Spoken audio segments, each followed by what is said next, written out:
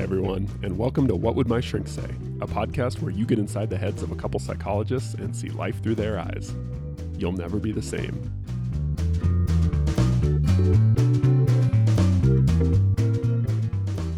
So, Nick, one of the things a lot of my clients struggle with is self-care. And self-care is an odd topic sometimes to talk about because it has a lot of connotations that are a little soft and a little I wish people could see your face right now. a little hippie-ish. I'm trying to say this as politely as I can. But sometimes when you bring up self-care with a client, you get this kind of eye roll like, Yeah. I know I should be caring for self-care. myself. And you put the oxygen mask on yourself before you go. And everybody kind of understands the point there. And so the topic, it seems like, comes up a lot in our lives, and we all nod at it, and we all kind of say, yeah, it's important. But I kind of tend to think this one's really important, and that we don't do it enough, kind of we don't do a good enough job of kind of assessing our own need for self-care. And we all nod at it, and we all say, yeah, we should.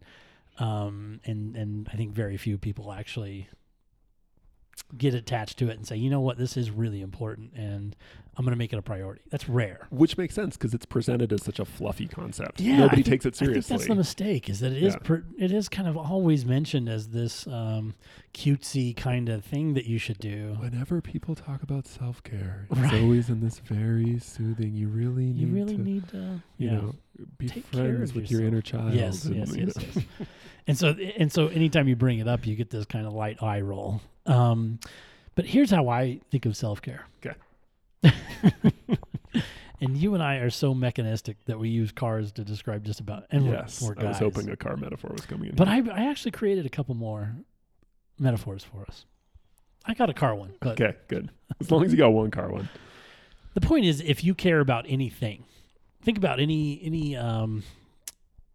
well, let's just first think about any object that you care about. Let's say some people are really into fashion. Okay. Right? They purchase really nice clothes. Mm-hmm. They love the clothes, whatever that is. Well, they're going to take care of those clothes.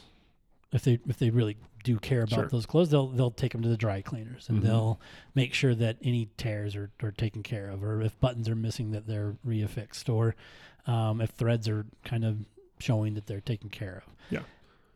More so than just your gym shorts Right, or undershirts, stuff you don't care about. Yeah, you don't dry clean your gym shorts. Right. Hopefully not. Some people do. This is awkward. And so the point is, because you care about these things, you take care of them.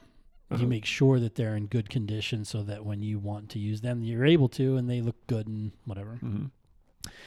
Again, back to the car. If you have a car, you take care of it. You get regular oil changes. You put gas in it. You get your belts and hoses looked at every once in a while because you want it to perform well when you need it, right? Sure. And if you don't do those things, if you're not maintaining your clothes or your car or whatever it is, then it may not function for you when you need it to function. Right. And that's kind of exactly how I look at self-care for humans, for us, that if you're not taking care of yourself, then you're not going to be able to kind of function at your optimal self kind of pace, right? You're not going to be yourself, basically. So self-care to me is it's a vital thing. It's so important because it is what keeps you running. And you hear people say, "Oh yeah, I'm best under stress." And yeah, to a point, you're great under stress. I get that. But if you don't maintain your vehicle, your body or your mind and your emotional health, it may not function as well as you'd like it to when you need it.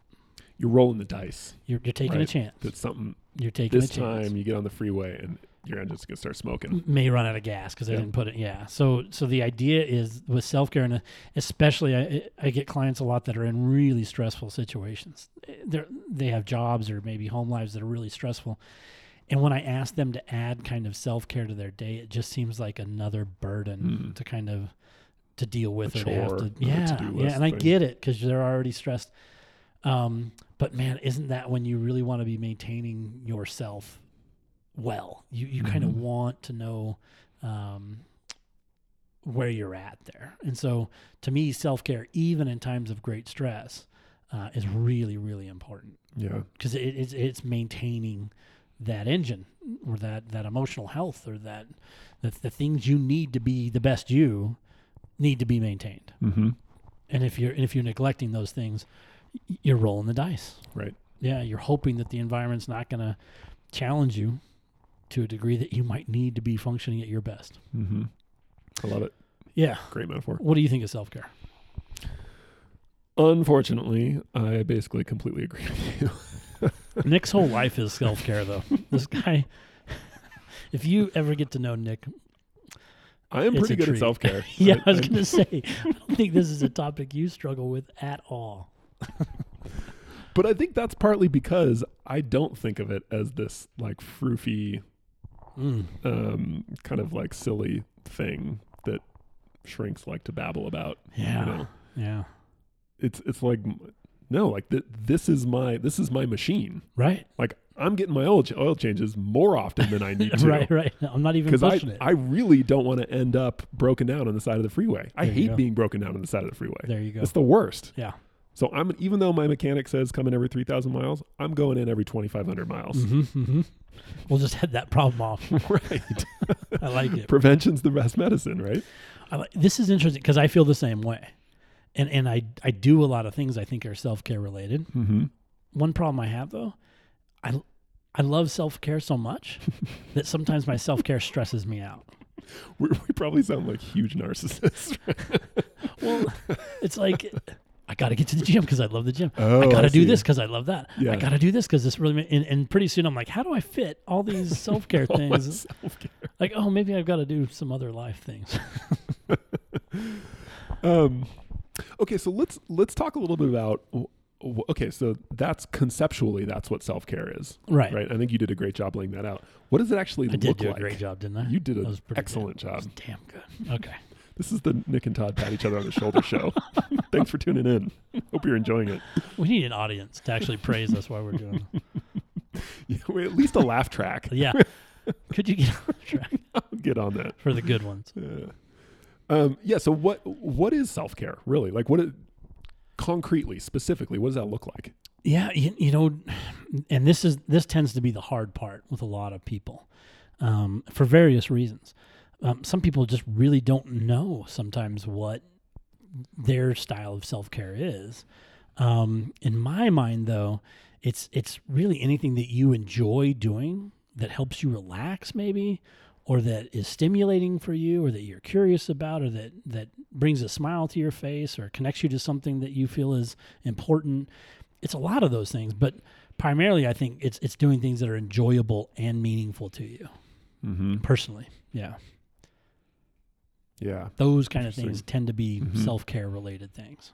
Yeah, and one of the interesting tensions in there, another mistake I think people make about self-care is they assume it has to be like super relaxing. Like Right. self-care means going to the spa. Right. I have to all get a the time. massage every week or Yeah. something. Yeah. That's not, And I think relaxation can be an important part of self-care. Could be. But like you said, stimulation and excitement can be just as much a part of self-care.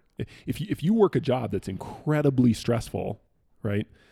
Then yeah, maybe just going to the spa and doing nothing for it, once a week is what you need to do for self-care. But if you work a mind-numbingly boring job, your self-care should not, presumably laying around for another day doing nothing right. is not what you need. Not going to help. Right? You need the opposite. You need Yeah. excitement and stimulation and curiosity, all those things you mentioned. So I think that's a big misconception there. It's not just laying around doing nothing. Right, That is right. not self-care. And I think that's where people's minds go initially when I say self-care. They're Yeah. like, oh, now I have to find an hour to like relax and meditate or Right. do this or that. No, you maybe find half an hour to meet a friend for coffee. Maybe go to the gym. Maybe take a walk. Maybe all of these things, if it brings you pleasure or there's some kind of meaning there, can be enjoyable for you. That can all be self-care. Yeah. Here's another obstacle I think people face with self-care. They equate self-care with self-indulgence. So I've got to have money.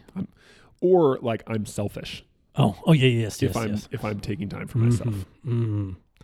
Yeah, and this is an obstacle you run into a lot. Is that for a lot of people who desperately need self-care, anything self-related is selfish Right. almost. Yeah.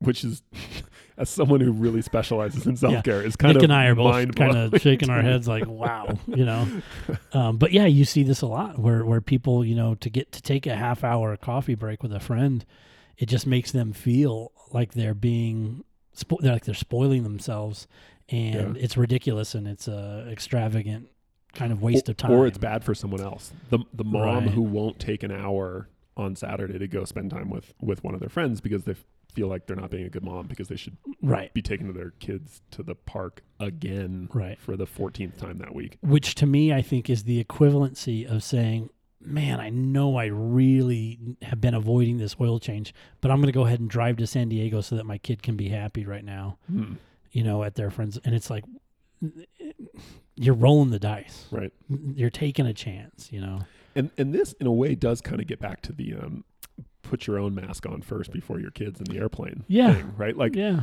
I think to some extent, if you're too others focused and you're not investing enough in yourself, your capacity to help other people is going to be diminished. Yeah, your capacity to just live your life the way you want to live it is going to be diminished. And be yeah. pleasant to be around. Right? It's a People big who deal, do no right? self-care it's kind of tough to be around them a lot of times. Yeah. Because you're not just like trying to drive a car that is a junker that doesn't work and is always kind of like, smoking, and it's not pleasant. And doesn't start half the time. And yeah. So this, you can go 10% of the way towards being a little more self-focused without meaning you're going to turn into a selfish narcissist. Oh yeah, yeah. Right. Like that's the funny thing I think with individuals like that is their fear that the pendulum is going to swing so far over. Yeah. However, given their personality, that's just never going to happen. It's like a misapplication of the slippery slope yeah. argument. Yeah. Like, oh my gosh, if I go get this dinner with my friend, next thing you know, I'll be cleaning my bank account, gambling in Las Vegas, and just. I think some of it too is less intellectual and more experiential than that. I think some people, when they just imagine doing something for themselves, It's anticipation. It just feels uncomfortable. It just feels different. And because it's so different, it feels off and wrong. Oh, I see what you're saying. Mm-hmm. So because it feels different, it's interpreted as, well, this is wrong because it just doesn't feel like me. Yeah. Or feels kind of bad. It's kind of a foreign feeling, so it must not be good. So I shouldn't do it. Interesting. Have you had that before? Oh, yeah. Well, in trying to get my wife to do more self-care, one of the things it was very common. I'd get home from work and she spent all day at home with 2 toddlers and is just exhausted and has put a lot into them and is just kind of hit her limit. And I, in my mind, I'm like, why are you not just meeting me at the door and like swapping keys and like heading out? Yeah. And this was something it wasn't like an intellectual problem for her. It was just because she spent as a mom, especially as a stay-at-home mom, like you just spend every waking minute around your kids, and that even if that's stressful, it's normal. Sure. Right. Sure. And so even moving a little bit towards doing something different feels off. Right. And then if you add on kind of cultural, societal stuff about like, well, it's bad if I just leave my kids. It's family time. I should be here. Blah, blah, blah, blah, blah. That you're gonna encounter a lot of resistance. Yeah. Or if your idea of being a good mom is you're with them every day, all day. 24/7. Yeah. And so, but I think there's a lot of people who would acknowledge that, that's not healthy, and it's good for me to get a break from my kids. Sure. But or just feels whatever weird your when it situation. comes time to do The that. key is to not interpret. Don't read much into that like feeling of it being. You do anything new, it's going to feel weird and uncomfortable. Sure. Any new thing is, but that's not a reason not to do it. Right. If anything, that's a reason to do it. Be assertive. Be assertive. Be assertive. Yeah. So I think that like that gut level feeling is an important thing to reflect on a little bit. Mm-hmm. What does that mean that you feel resistance on kind of a gut level to doing some self-care? Mm-hmm. Mm-hmm. What does that say? Yeah. Maybe it doesn't mean shit. Yeah. Yeah. Oh, I see what you're saying. Yeah. Maybe it just means this is different. Yeah. and I'm trying something new. Not something I'm used to. And I've been with my kids for Doesn't mean anything more than that. 12 hours straight, and it might feel a little strange when they're not there, and Yeah. I'm kind of wondering what they're doing. Why read a whole bunch into that Yeah. when you don't need to? She may have been a little nervous just to leave the kids alone with you. Though. With me. That's kind of a very risk. 'Cause possible. That's a roll of the dice as well. Yeah. So Because as soon as she leaves, I go off to do my own self-care, and then yeah, the kids are home alone with the dog. You bungee cord the kids to the chairs and go do your thing. So when you have a client who is lacking a lot of self-care in their life, and you bring this topic up, and you even get them on board. Let's say you get them on board, and they realize, hey, I need some more self-care. What's the best way? Let's say they're kind of stumped though, and they're like, man, I just don't. This isn't a habit I've had for a long time. How do I start doing self-care? So, and this is another big obstacle. I think even if all this stuff we've talked about, if they're kind of bought in to all this, a big obstacle is a lot of these people have spent so long not considering themselves and what they want to do.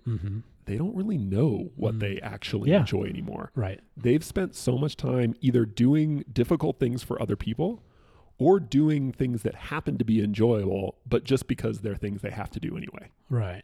Right. So they someone's got to coach the kids for soccer, and yeah, it's good to kind of get out of the house and get some activity and stuff. But like, I don't really enjoy soccer. I do it because it needs to get done, and it's parts of it are enjoyable. But and you're happy to get a little exercise outside. Right. Yeah. But I think not always, but I think a good thing to think through when you're thinking about self-care activities is what are things that I enjoy for their own sake that aren't instrumental. I don't enjoy them because they get me something else. I just enjoy doing them. And I think I have found that that's a terrifying question for a lot of people. Yeah. Because they don't have an answer to that. Right. And so I think before you can start finding self-care activities, you got to find that first. What are things you just enjoy doing for their own sake that are you just find intrinsically rewarding or meaningful? Yeah. Or exciting or interesting and I think people you have to create space for that. Right. Even to experiment with, will I like this? Yeah. I think I might. Let me try it. But I often talk to my clients about putting on kind of an experimenter hat in this context because you may have to just try some things. Yeah. Yeah.